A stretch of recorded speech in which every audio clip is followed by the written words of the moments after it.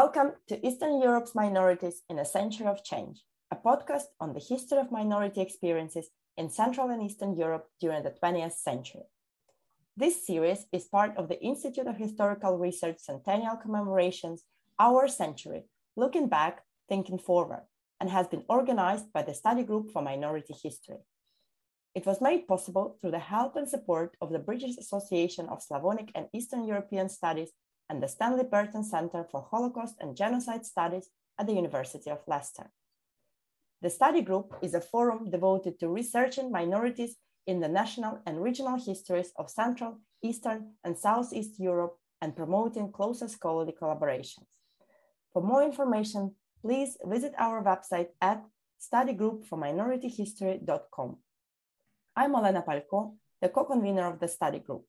And today it is my great pleasure to welcome Raul Cristocea from the University of Maynooth in Ireland and Petre Matei from Elie Wiesel National Institute for the Study of the Holocaust in Romania, who will be talking today about the Roma in Romania in the 20th century. Raul, Petre, welcome to the podcast. Thank you very much, Olena. Thank you for this introduction. And Petre, welcome to the podcast. It's a pleasure to have a friend on this episode. And we usually start by asking this question of all the people who take part in the series. Can you start by telling us a little about yourself and how you became interested in this particular aspect of history? Thank you, Raul. Thank you, Olena. So 6 years ago, I started working at the Elie Wiesel National Institute for the Study of the Holocaust. But my interest in Roma is definitely longer. So I think it happened more than 15 years ago. And it's a rather complicated story, but I think I should make it short. So I think it started with my brother back then living in Ireland, who adopted a child from a Roma family. And that child became my relative. And starting with that moment, I think, I saw everything differently, the fact that we are from a village close to Pitești, where at the end of the 19th century, most inhabitants were Roma, for example, and a few decades later, nobody or just a few people, 5 or 10 people during the census in 1930 recognized that they were Roma. This was interesting. Then, I studied history, and as you know, you have to do some practice. In the first year, I went and did some work in some cemeteries, like 2,000 years old, with some old Germans from northern Moldova. And, next year, I said, I'm not interested in older history. I'm interested in contemporary history. And I went to the archives and just asked for some art files. I didn't get them. And then I said, give me some documents about Roma deportations to Transnistria. I said it was 5 million years ago. And I got them, lucky me. But what struck me was to see that there were, list of petitions signed by villagers, by Romanian villagers, asking for the repatriation of the Roma who had been deported to Transnistria, or who, there were some rumors, some fears that these Roma who hadn't been deported yet would be deported elsewhere, and that was surprising, because I was well aware of that hostility, of that anti-Gypsyism in the Romanian society. And what surprised me was to see that, just a few decades ago, during the Second World War, when 25,000 Roma, were deported to Transnistria, there were so many people, asking for their repatriation, because, 15 years ago, okay, it was not politically correct, but many, saw Antonescu as a savior and all this stuff against Roma, against gypsies, a new deportation could occur, and so on. So I realized that things definitely changed, and I was interested in learning more about that. How members, belonging to a certain ethnic group, start to hate other people. Why? Under which conditions? What happens? Because I realized that Roma had become, in a few decades, hated a lot, the most hated ethnic group. We had those surveys, like the most hated were the Roma, and then the Hungarians, and then the Jews. And it was, again, surprising because I knew quite well that Roma and Jews had been deported to Transnistria. And I knew quite well that there had been a very strong anti-Semitism. So something changed, in a short period of time. And I wanted to know more about that. So that's how I started to be interested in learning more about Roma, because they are fascinating, and we can learn a lot. And I'm not talking only about Romanians, but about everybody in Europe, actually, identifying themselves as being French, Hungarians, Bulgarians, whatever, analyzing how we relate to Rome, to our Rome. So that's how I was interested in this thing. Yeah.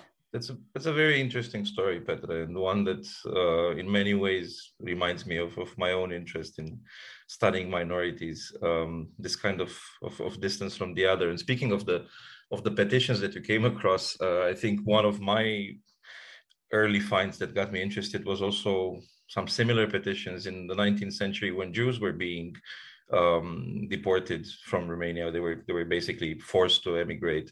And villagers were writing these petitions. I wouldn't say there were as many as you say you found, but there were some, and it was going against this narrative of all Romanians being anti-Semites, and especially in the countryside, the peasants hating the Jews. And of course, many of them were prompted by very pragmatic considerations. What if the Jew was the only innkeeper in the village, and this was the village pub fundamentally? So people were wanting one of their own to stay and keep the pub open. But it does nuance the story, and I feel you're absolutely right that Romanians and other majority groups would have a lot to learn from looking at minority histories, and especially the Roma. Since this is a podcast series that focuses on the 20th century, I think it only makes sense to start our story in the 19th. So could you tell us maybe what was the situation of the Roma in Romania after emancipation, and then what, if anything, changes after 1918, given that the state is both significantly expanded after the end of the First World War and much more heterogeneous in terms of minorities? From a quite homogeneous nation state, it becomes a more multi-ethnic one. Thank you. So after emancipation, I wouldn't say it was quite different. Sure, legally they were emancipated. They became free people, free as well to pay taxes and so on. But we are talking about the consequences of slavery in what was to become the world kingdom. These two provinces, Moldova and Wallachia, where Roma had been for centuries, starting with the 14th century until mid 19th century, they were slaves. So all of a sudden, due to this modernization process, young Romanians studying abroad in France, in Germany, coming with some new ideas, and of course, it was a shame to have slaves. So what they basically did, towards the end of the first half of the 19th century was to try to, modernize Romania. And as I said, having slaves was seen as something which, should make us ashamed of. So we do have, starting with 1840s, this process.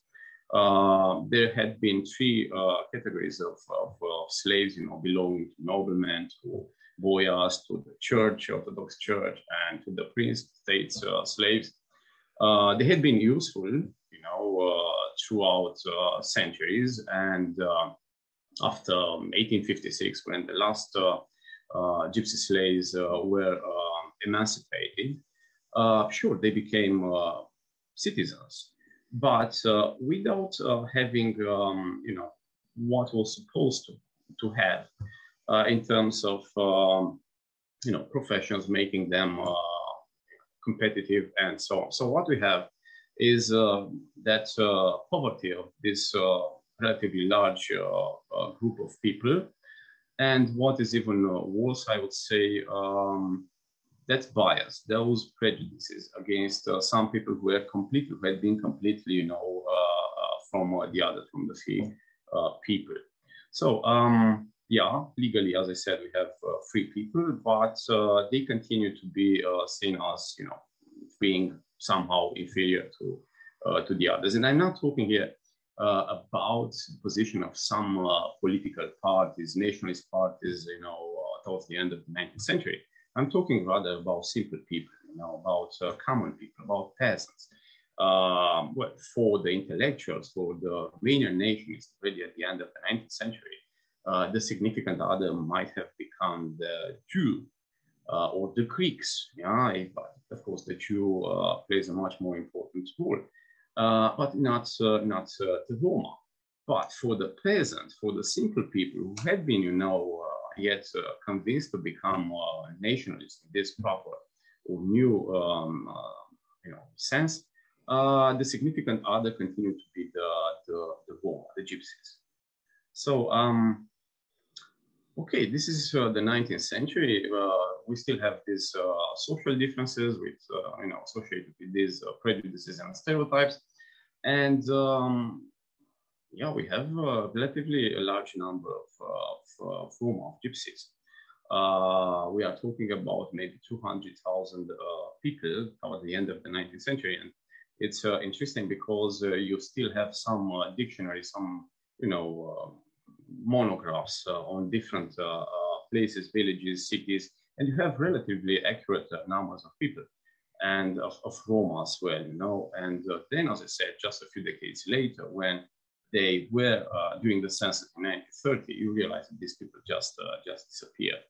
So we have lots of such villages or cities with, huge numbers of Roma who, vanish. And it's interesting because you are talking about fluid identities and different ways of, you have some years when all declare themselves to be Roma, 5 years later or 10 years later, or on a certain occasion, nobody declares themselves as such. So it's very interesting. But this is the period before the First World War. So so what we have, 1918, 1919, we have Romania becoming Greater Romania, dominating provinces like Transylvania, like Bukovina, like Sutovrucha, some of them with large numbers of Roma as well. But we are talking about relatively different groups of people, not so different if we are to compare these gypsies, this Roma, to Jewish communities, because more or less Roma lived in the countryside, just like the Romanians did in the Old Kingdom or these newly acquired provinces. And if these people, this Roma, assimilated to the language of the culture of some other ethnic group, most likely they assimilated to the Romanians. So they were becoming Romanians. And actually, this is interesting because in 1930, you have 262,000 Roma who identify themselves as gypsies. but most of them didn't speak the language Romania, so they spoke mostly Romanian. So we are talking about a process of assimilation in the 1920s and 1930s. So we have this decades after emancipation. So yeah, in 1919 you also have the first let's put it this way, expressions of political organization of Roma. You have some gatherings already in January 1919 in Transylvania, in Rupa, more exactly. This is in Brașov, where Roma became politically active and say that we want equal rights. We want, land as well. And they were, of course, prone, or they accepted the idea that this province Transylvania was to be part of Greater Romania, and it was something all Romanians just wanted to hear. So, and then you have so-called national gathering of gypsies of Transylvania in 1919. Yeah, that's a very interesting change, I think, because on the one hand, I found fascinating to hear you talk about this fluidity, about the fact that you have certain persons declare themselves Roma at certain times, but not at others. There are many such instances documented in this new literature on national indifference, mostly talking about parts of Central Europe. Bohemia, for example, has been prominent like this, when people changing between Czechs and Germans depending on the political situation and so on. But here I think we're dealing with a partly similar phenomenon, but one that is also partly different. And assimilation does come into play, because I think here the upward social mobility might also be an aspect that needs to be factored in when you think of Roma becoming Romanian over time, in terms of moving up in the social hierarchy or acquiring a better social status. Of course, once again, not a situation specific to the Roma, and there's a lot of literature written on migrants to the US adopting similar patterns. But what was fascinating was this beginning of Roma politics. I didn't know actually it starts as early as 1919. So what do you think changes? Because the interwar period does indeed witness the beginnings of Roma politics in East Central Europe. And it's interesting that it actually starts, at least to my knowledge, in Romania. So what could you tell us about this in terms of how does it manifest within Romania? What do you think prompts it in the interwar period? What are the factors that lead to this Roma politics coming into being at this time? Okay, thank you. So, yeah, we are talking, already for 1919 about these gatherings, for example. When you have Roma leaders having quite clear ideas about what they want to get. And this was prompted, at least in this case in 1919, by these events organized, similar events actually organized by Romanians already in 1918, full of that year, when they just organized to make sure that Transylvania, where Romanians made up the majority, will become part of the greater Romania. So, to a certain extent, this was a model for the Transylvanian Roma. But this is not only this is not the only explanation. I mean, okay, you have leaders who become more active. You have people saying that in the past we suffered different forms of injustice, and we want to have finally our rights recognized as such. But apart from these events in 1919, we have some interesting forms of organization, of self-organization, And what I would notice here is this interesting evolution. I mean, for the beginning, you have some traditional forms. And I'm talking about Roma living in some cities. I mean, in the beginning, these organizations were quite limited, very small. limited to a certain place, be it village, be it city eventually. But they were limited to that very place or to some Roma, sharing a certain profession, like, musicians, for example, musicians from Bucharest. Yeah, they had their own organization. But what is interesting here? Okay, you have the 1920s, and then already in the early 1930s, more exactly in 1933, you have these attempts to organize the Roma at this national on this national level. I mean, you have finally some organizations claiming to represent all Roma from all Romania, regardless of their previous affiliations and so on. And it's finally something which claims to represent all of them. We're talking finally about some ideas about neamul țigănesc, the neamul Roms, Roma nation, Roma people. And you have these, I repeat, in the 1930s, you have quite many Roma newspapers. You have the General Union of Roma in Romania, and so on. You have gatherings in different cities with thousands of participants. You have these people finally, because they realize that together they can be more convincing. You have these organizations who finally start to be seen differently by Romanian entities, be they political parties or the Romanian Orthodox Church, who finally realize that these people do exist and they could become, under certain conditions, useful. So I guess this organization was prompted.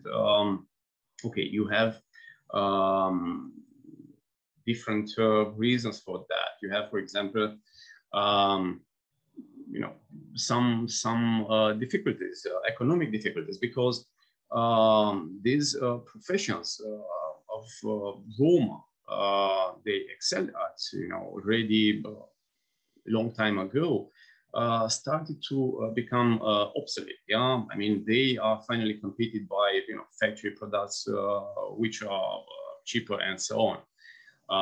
So you have people who are getting more and more impoverished, and you have a solution. Or some people, some leaders, some groups say that we have these difficulties. We have to unite ourselves to try to get our rights. Identifying some relevant stakeholders among Romanians and trying to negotiate these rights with them. Then you have, apart from that, also a certain mobility upwards of the Roma as well. I mean, you have this, after the First World War, this land reform, and maybe even more important, you have this reform, political reform. I mean, adults, males, men, Roma as well, got the right to vote. And it was a huge advantage, actually, because the political parties, otherwise totally uninterested in Roma, realized that they should, get votes also from these people. And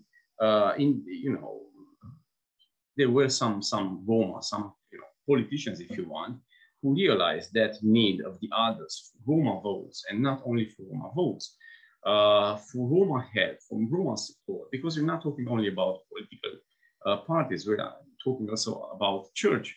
We are talking about Transylvania after the war becoming part of Great Romania, as I said, but we are talking about a province which Romanians, Romanian nationalists, felt that actually belonged to the others, the foreigners, the stronger ethnic groups like Jews in the cities, Hungarians, Germans, and so on.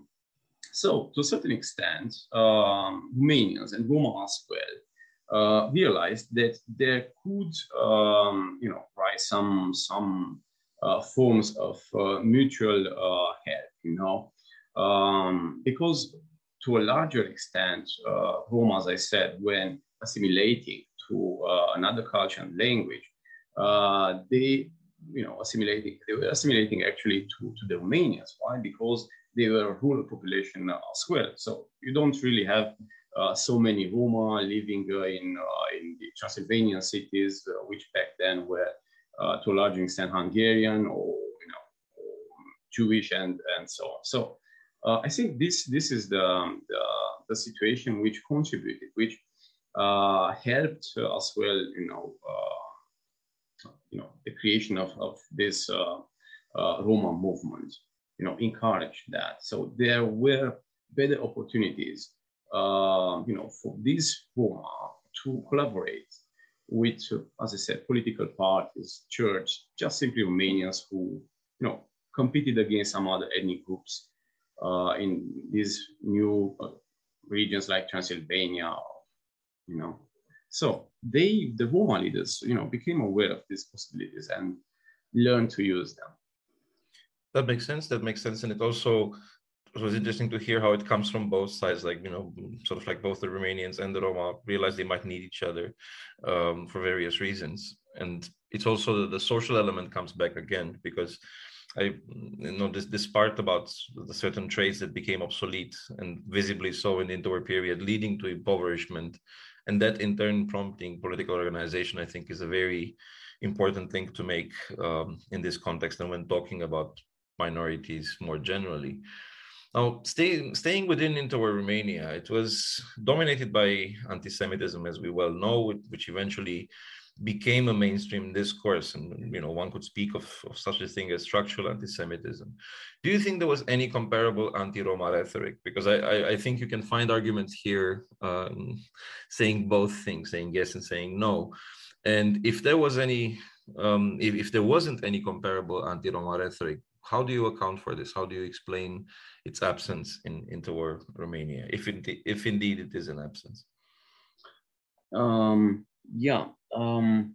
it wasn't. And well, at first sight, this might surprise because, as I said, we are talking about people, being deported to Transnistria during the Second World War, and we tend to simplify, to project onto the past, what happened during the war, and we tend to believe that if we had strong anti-Semitism back then, and if we have this strong anti-Gypsyism nowadays, and then during the war you have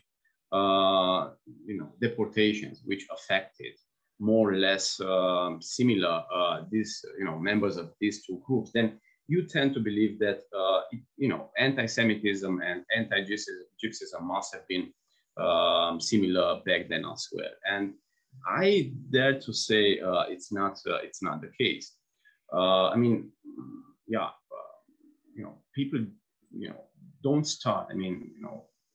Members of an ethnic group, or majority if you want, Romanian majority, don't start to hate the others all of a sudden. So there is always some process at work here. So you must have some conditions.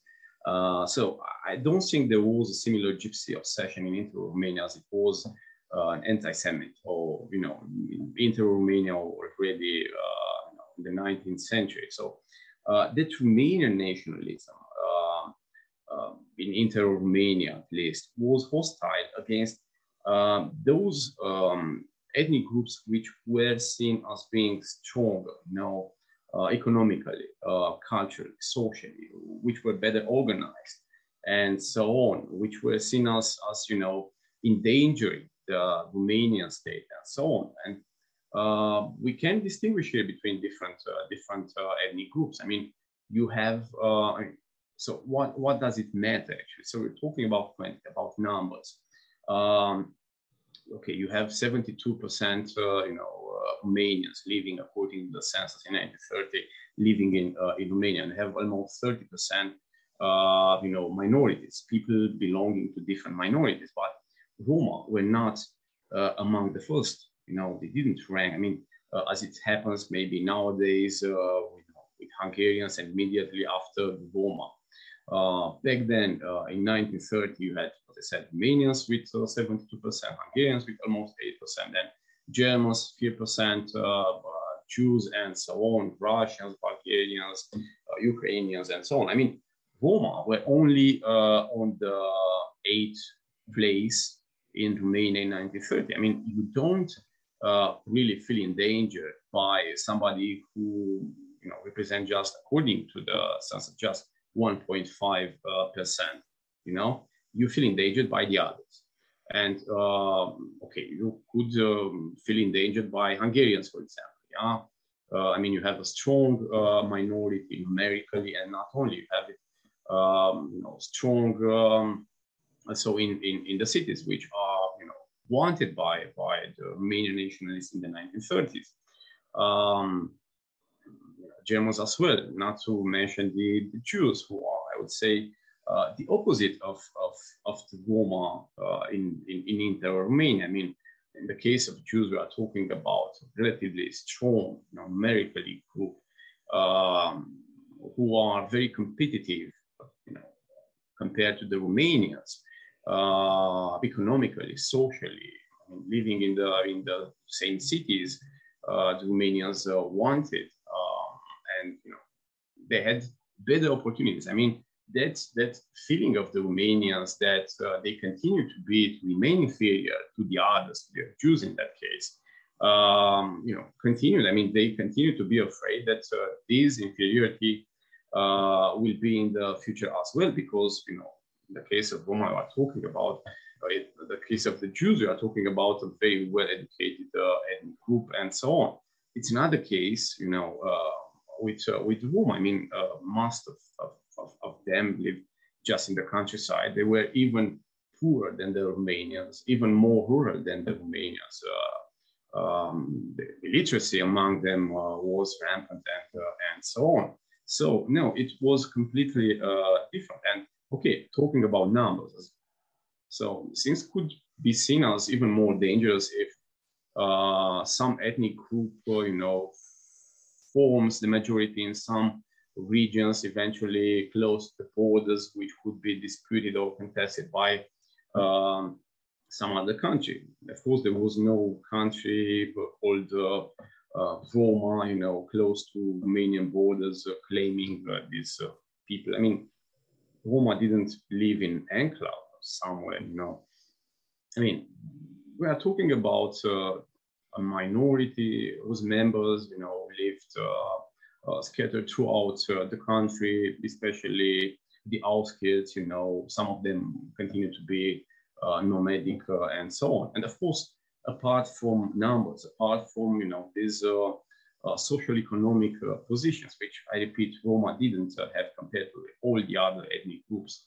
We are talking about also about history. I mean, about the past. I mean, we know very well how the Romanian nationalists, referred to Hungarians or to all the others, against whom we, fought bravely or we suffered because of their injustice and so on. You can't really talk about Romanian peasants in the Middle Ages suffering because of some Roma noblemen. So no, I would say there is nothing like. I mean, you don't have these conditions to have this similar anti-Judaism comparable to that anti-Semitism. So I would say no. I mean, and it's quite visible. You have all these far-right parties, even fascist parties. You have the Iron Guard. You have the National Christian Party.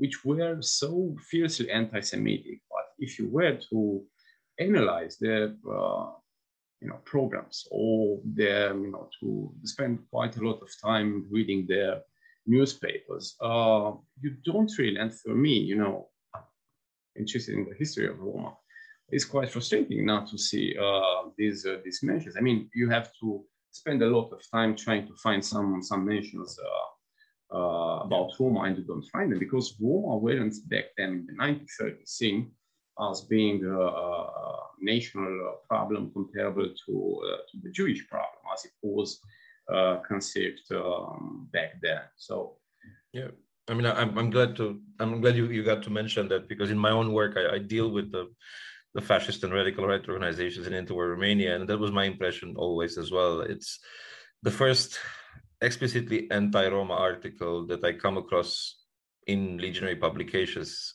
is January 1941, just days before the legionary rebellion, which eventually failed and put an end to the movement. So it's very, very late that you come across anti-Roma discourses. What you come across instead, actually, and that's quite interesting to see for a fascist movement that was, as you said, highly anti-Semitic, is actually a discourse of recovering the Roma, of seeing Roma as Romanians who can be basically recovered for the nation, in the context in which, as you said, there was this demographic threat from other minorities. There's this notion that they are loyal, and because they are loyal to us and not to the others, then they are actually an asset rather than any kind of liability for the Romanian state, which is, I think, quite important to point out, given, like you said, that anti-Gypsyism today I completely agree, Romania as sort of like number one form of racism and ethnic discrimination. That the situation in the interwar period wasn't exactly the same, was actually quite different.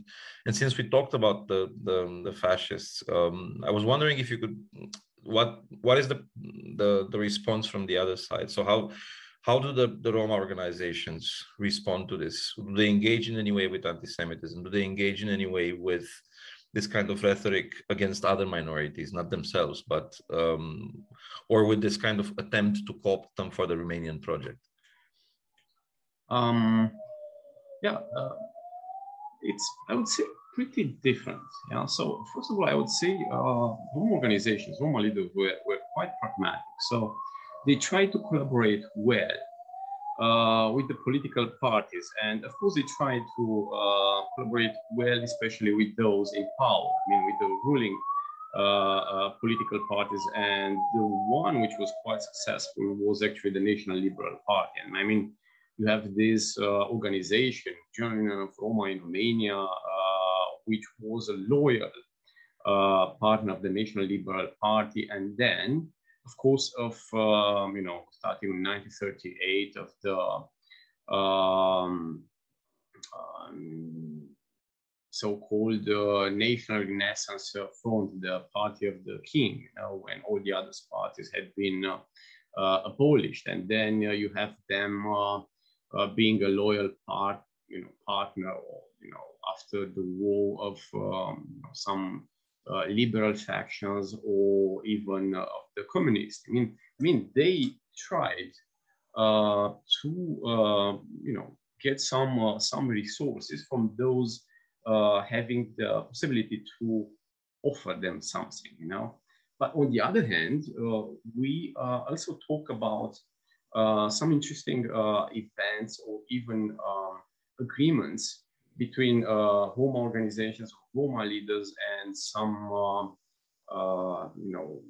far-right parties, or even I'm talking here about October 1933, when you have a congress in Bucharest of the Roma, and Roma activists, resort to Corneliu Zelea-Coceanu, the leader of the Iron Guard, and they get the help of these students, and as a result, Corneliu Zelea-Coceanu and other members from this far-right spectrum are hailed as members of honor of this newly created Roma organization. And we are talking about this Lăzurică, some other Șervoian, who are among the most important leaders of the Roma movement. They are basically those who created this movement. So, and then you have in 1937 very interesting collaboration between the National Christian Party of Goga and Huza,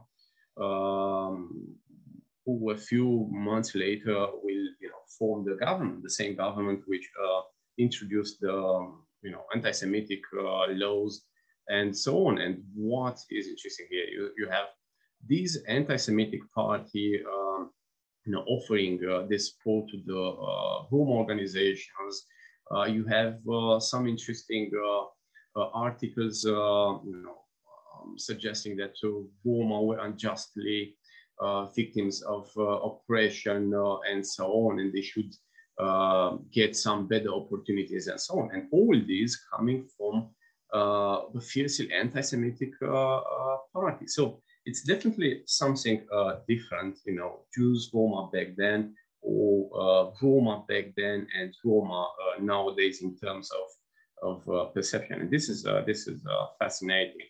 So, but I would talk more here about pragmatism. I mean, it's not only okay, these Roma leaders could be anti-Semitic, but on the other hand, we are talking about this, sincerely anti-Semitic. But to a certain extent, we are talking about pragmatism, as I said. I mean, and this is, in my view, more interesting, not because Roma Roma became anti-Semitic in order to get some support from an anti-Semitic party. I think it's more revealing for how the Romanian nationalism changed, within a relatively short period of time. I mean, we are talking about only like 5 decades between 1930s, and late 1980s, when we have already some seeds of this very strong anti-Gypsyism to become, So yeah, I would say yes.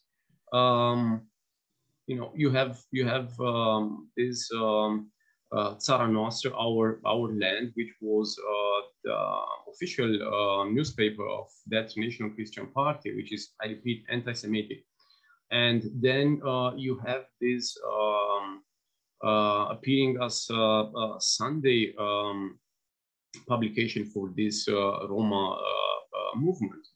You have anti-Semitic articles as well, but I wouldn't talk here about, I wouldn't call Roma movement fascist or anti-Semitic, although some leaders of this movement were,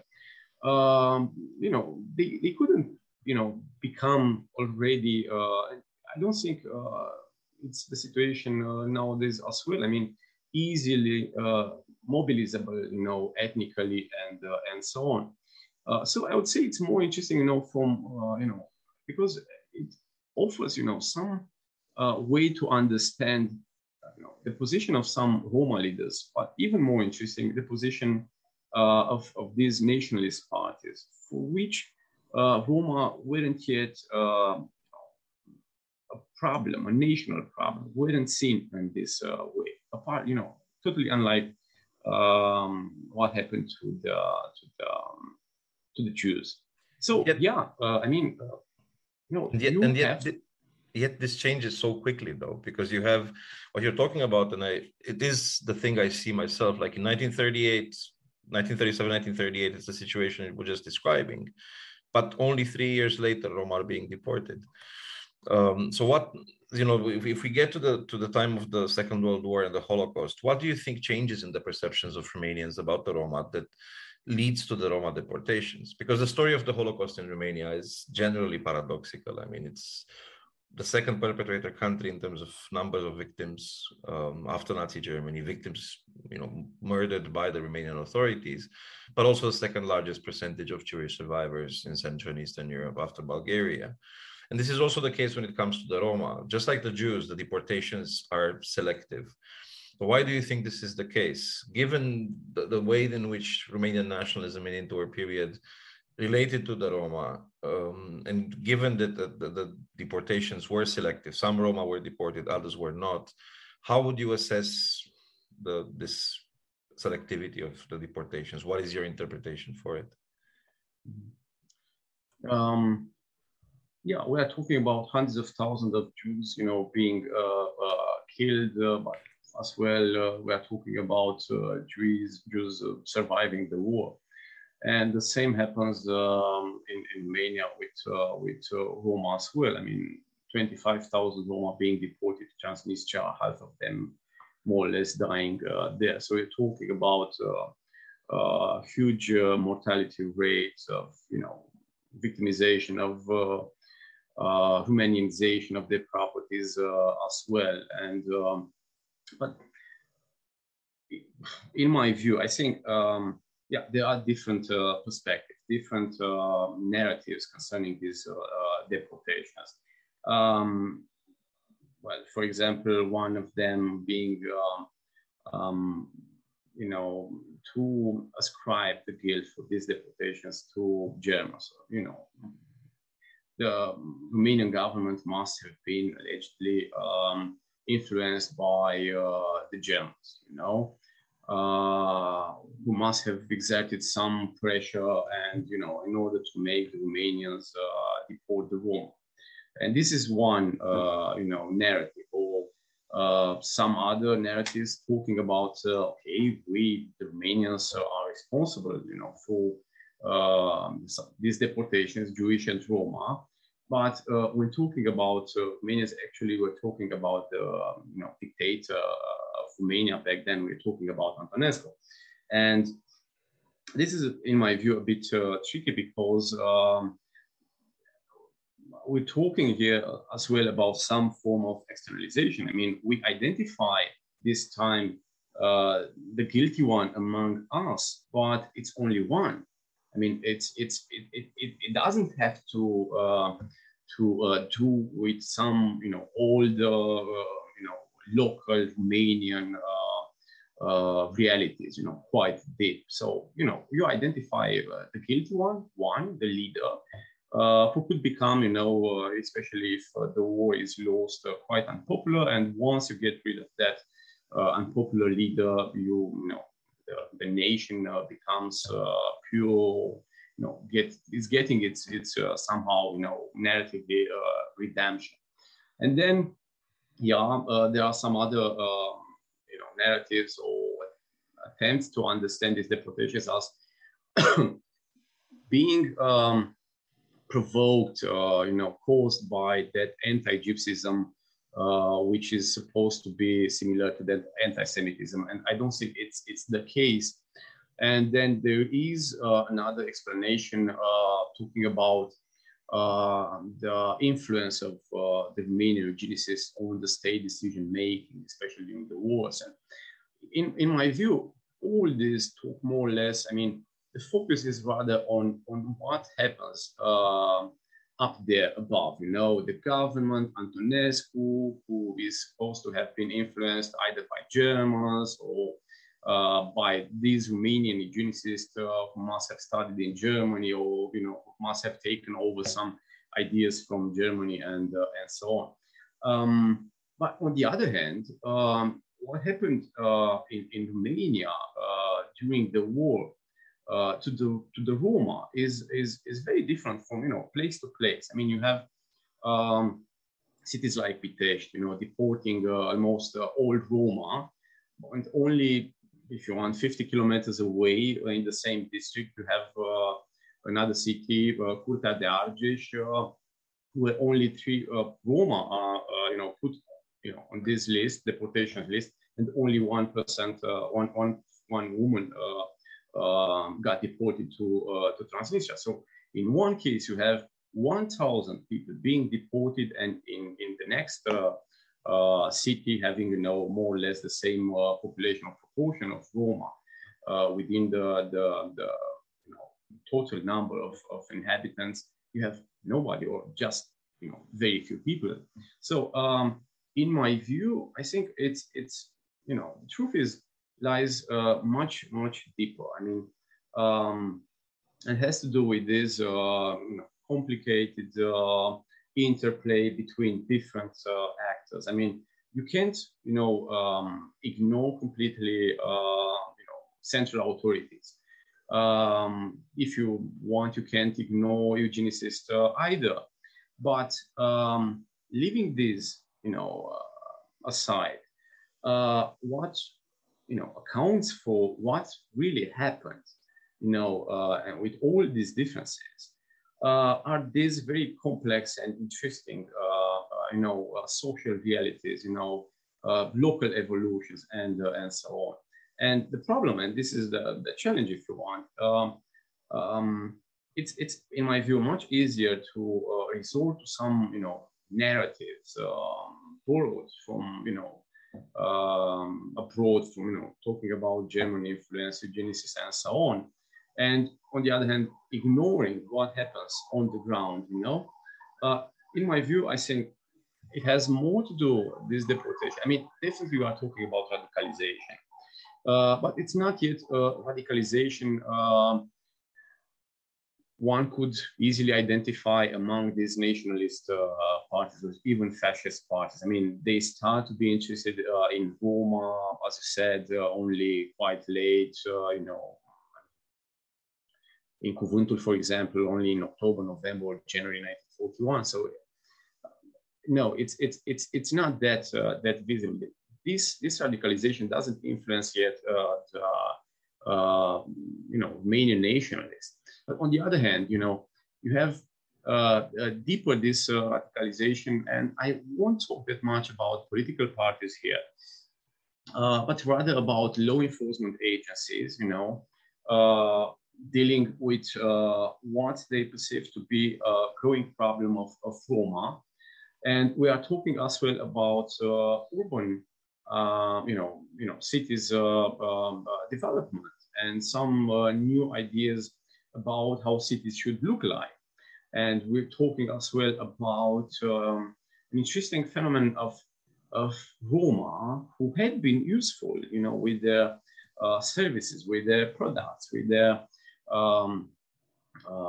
crafts. They had learned from generation, for centuries, to the extent that, the name they had actually originated in their profession. So they were useful for a huge amount of time, and they continue to be useful also in the 1920s, if you want.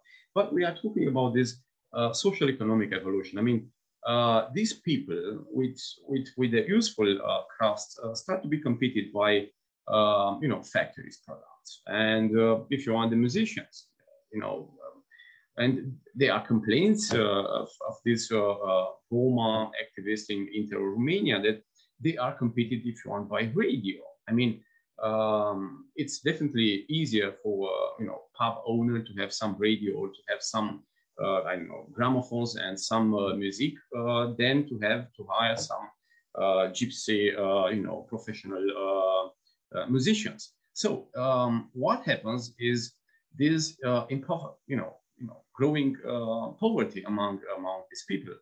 And what is also interesting, you have a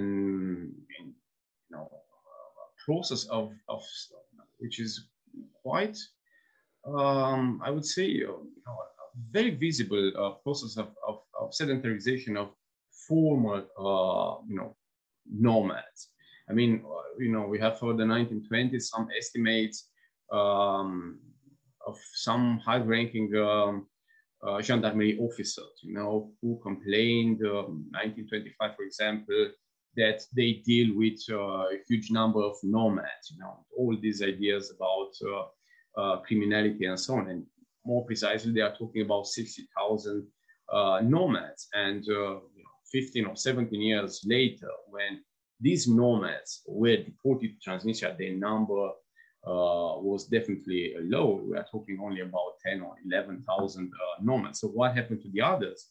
They became more or less sedentary or half itinerant Roma, but this creates some tensions among, which are rather visible locally, not that much, they don't make it to the central government or to the political nationalist parties,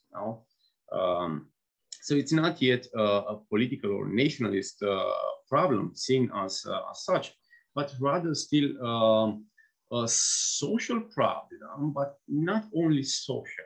It's more complicated. You have this sedentarization because of former, nomads, but these nomads, despite the, utility, economically, were quite suspected by, law enforcement agencies, by gendarmerie. And they started to be suspected by villagers as well, because these people, they settle down. And they have to settle down somewhere, among others. And, what is apparently seen as a solution, and it was a solution for nomadism. What is the solution? Sedentarization. The problem is the same sedentarization seen by some as a solution could be seen by others as a problem. And as we, at least comparing these numbers, 1925, 60,000, and a few years later, only 10,000. What happened to the, to the other 50,000? They had become more or less settled, making the others angry. Not everybody, but we can see that process, and this is interesting because it's not only about local, gendarmes or law enforcement agencies, but it's becoming also a growing problem and seen as such by the locals, villagers, or even people in the cities, the outskirts, And then you have, when talking about this process of sedentarization, and doesn't necessarily have to do with the nomads, but we are talking about concentration. I mean, of people, living for generations. Roma, and not only Roma, the outskirts, the peripheries, and these peripheries, the more the cities, develop, tend to be incorporated in what is, now seen as the good part of the city, or the part which has to be domesticated, which has to be tamed, which has to be to become emblematic for the city, and not only for the city, but what is the city? The city is supposed to be some form of mirror of the Romanian achievements. And the problem is you have these ideas that's growing frustration that the city, or actually isn't the mirror we wanted. It's a problem. The city as a proper image, of ourselves as Romanians, and this is an idea which starts to become already more common in the 1930s. The city is, more or less affected by this gypsy presence, which I repeat, actually, that gypsy, that Roma presence at the outskirts, he remained at the outskirts, he didn't move. What did move was the center. And what did change, was this, I would say, rather new perception that we have to, what is now, if you want, some poverty pocket at the outskirts and so on, or along some railways or some streets, has to become, a proper image of, us. And this image suffers because of the presence of the gypsies. And you have more radical, more aggressive stances regarding Roma. And I would say that these differences, in regard to what happened to the Roma. I mean, why a city deports or certain, village or entity, administrative entity, is deporting so many people while the others do nothing like that. Why, for example, in Călăraș, which is definitely a larger city in Ialomița, where only 8, Roma deported, and in Țăndărei, which was a smaller, village-like, deported hundreds of people, And we are talking about different perceptions, about different, arguments actually invoked by different actors. So in my view, it would be a mistake, to take some ideas expressed by some people and project them onto, what happened to the Roma during the war, because these differences are, as I said, huge and significant and relevant, I would say. So I think at work there are some other causes than only eugenicist, only nationalist, obsession regarding Roma. So what we're talking about, I think it's and in my view, this is what is frightening actually, because we are talking rather not about something which happened, in the late 30s, or even worse, only in 1940 to 1944, when Antonescu decides, to have Roma or certain Roma deported to Transnistria. We are talking about a longer process of criminalization of an ethnic group. And this is not something which happened and, all of a sudden disappeared with Antonescu being executed, or some, very visible eugenicist being, arrested or not having that influential positions after the war. So I would say it's an interesting process which has to do with deeper local social realities, and I wouldn't refrain this either from, I wouldn't call it only social. I would say it's more complex. You have this ethnicization, if you want, of crime, or criminalization of an ethnic group, and this is what happens today as well. And these relocations, because such ideas to relocate the people, the Roma, from what was seen as center places of the city. As I said, they were mostly rather peripheral.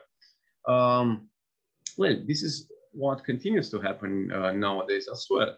So we are talking for the 1930s and 1940s about an interesting radicalization process. And I think we can't really exclude, not even the German influence, but it's not necessarily, provoked by some, scholars or eugenicists, coming with, as they had done a century earlier, going to Paris and coming with ideas to emancipate the Roma, and then, a century later with ideas to deport them, or to, get rid of them, deporting them, or to have them sterilized and so on. There were such ideas as well, of course. But the idea is, did the authorities, did Antonescu invoke such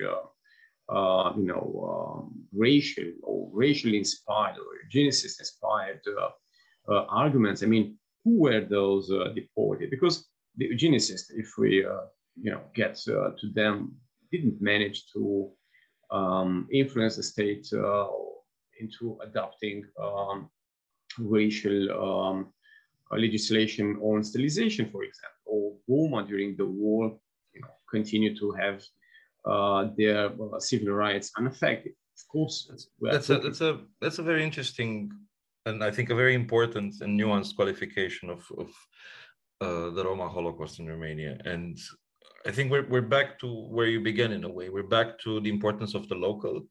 We're back to the importance of the social dimension, and you're basically arguing that this was not so much an ideologized process driven by intellectual elites, but much more of a grassroots phenomenon. But at the same time, this is scary because you can clearly see the links with what's going on today. Like you were talking about, this criminalization of the Roma at the interface between their social status and poverty, which is a fundamental structural reality of most Roma communities, and the certain ethnicization of both poverty and crime. But we are out of time. We reached the end of the episode, and just keeping it very, very short, I was wondering if we can bring the story to the present, because we know this is such a problem in present day Romania and present day Eastern Europe more generally. So if just in a few minutes, if you could maybe mention what would you what aspect of education on Roma history, or what parts of Roma history, or what specific methodologies you think would be useful to render this more impactful? What can we do? What is to be done? We can finish with that question, and also for people who are more interested to learn about this topic, about this fascinating topic that you've been talking about. Where can they go for more resources, or to find more to find publications or other resources about this? Yeah, I think there is some improvement in Romania, at least, where we have surveys conducted in the last years. So basically, more and more people, when they are asked about the meaning of the Holocaust to them, they started to become aware of the fact that Roma were victims as well. So, in the beginning, only few associated to the Holocaust with the Roma. So what happened in the last years is that the number increased. But yeah, sure, there aren't maybe enough, so there is definitely some more place for improvement. We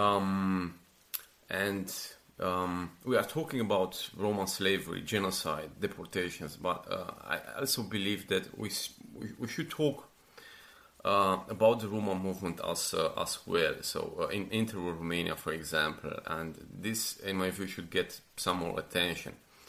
And it's not only a Romanian episode, because what happened in Inter-Romania was part of a larger process in Europe, in Eastern Europe especially, where actually most Roma lived and continue to live. So in countries like Romania, Hungary, Bulgaria, Slovakia, Yugoslavia, and so on.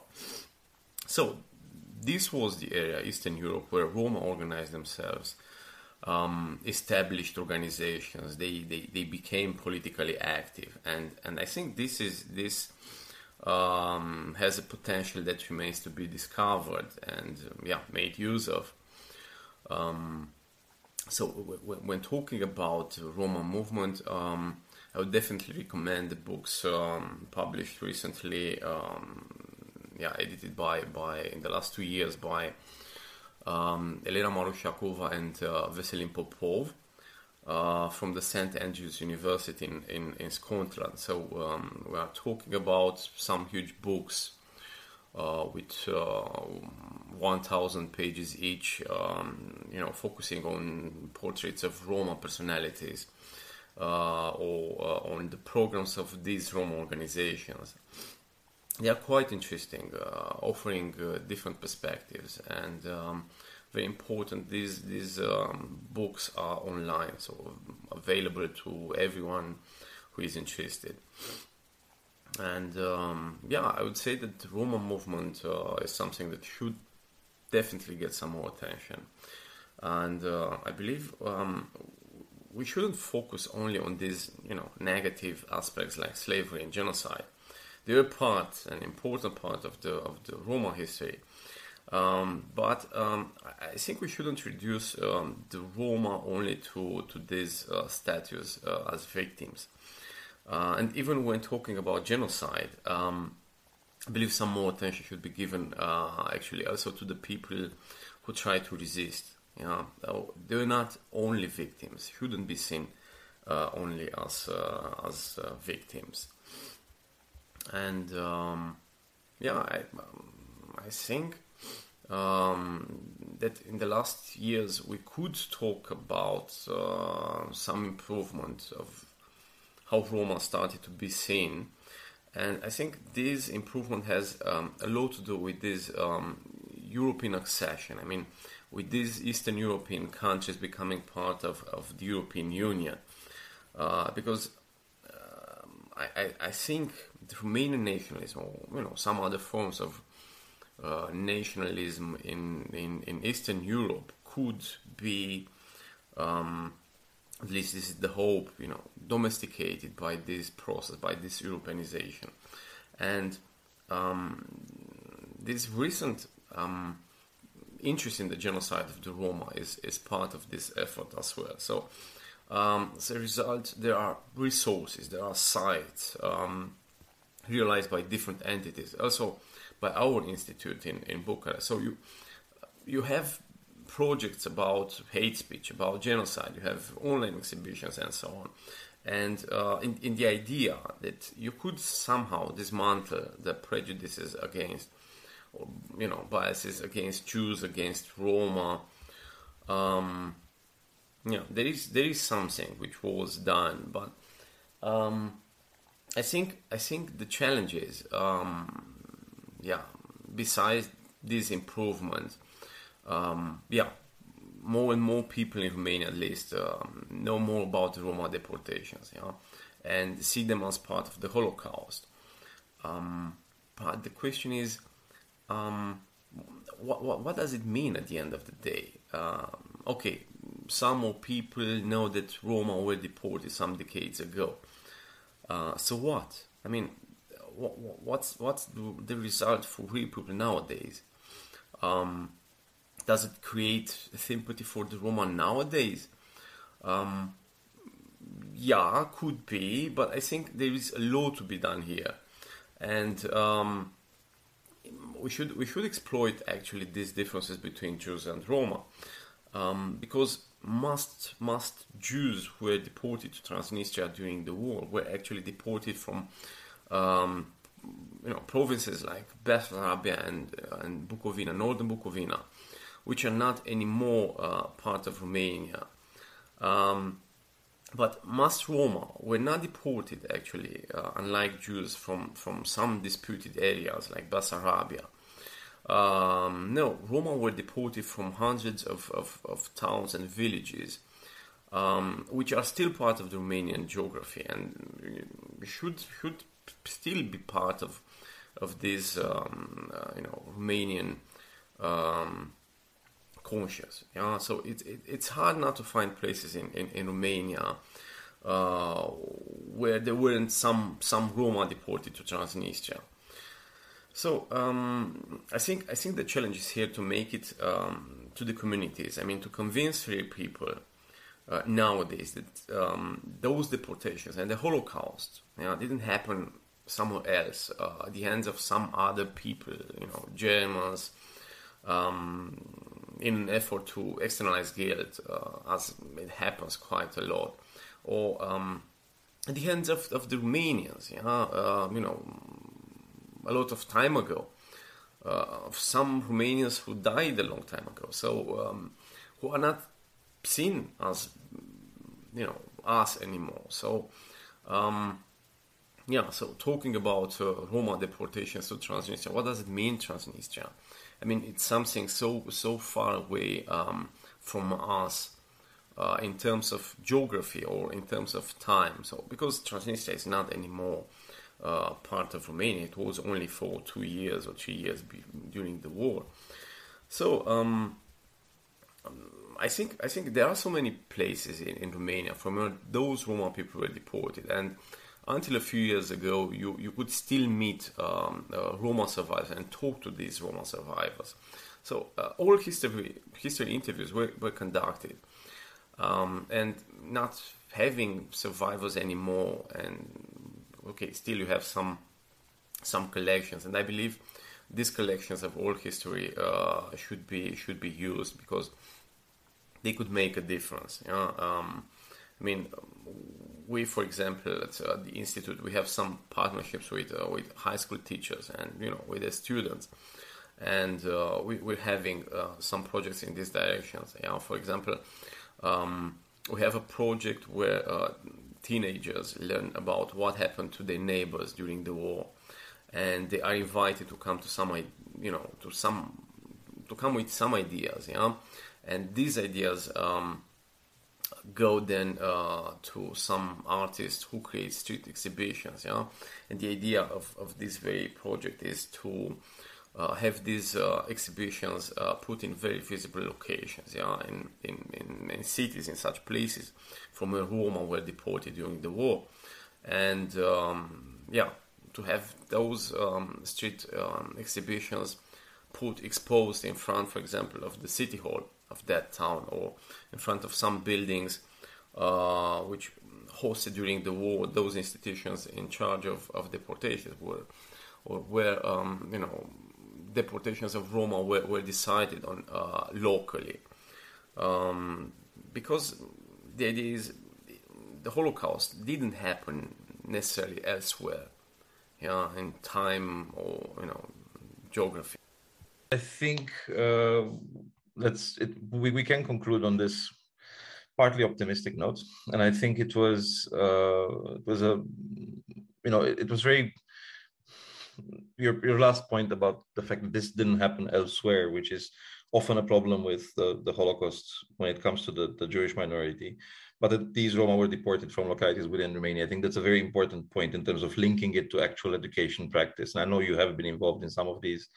And of course, the notion of Roma agency, which comes back many times when we talk with organizations trying to promote history of the Roma, there's always this notion of, okay, don't just talk about genocide. Talk about the fact that these people had agency themselves and that they acted. They weren't just victims. They weren't just objects of others' actions, but they themselves had the agency. And I'm glad you also pointed out. We are badly over time, and I really want to thank you for the episode. I think it was an absolutely fascinating discussion about the Roma, and I can't thank you enough. So I'll just hand back to Olena to close the session. Thank you so much, Petre and Raul. Indeed, it was a fascinating conversation, and I think there is a lot to learn for all of us, even those who are not generally interested in the history of Romania or the Roma minority. So thank you once again for your time. And if we can share the links to those initiatives that Petre, you mentioned in the description of the episode.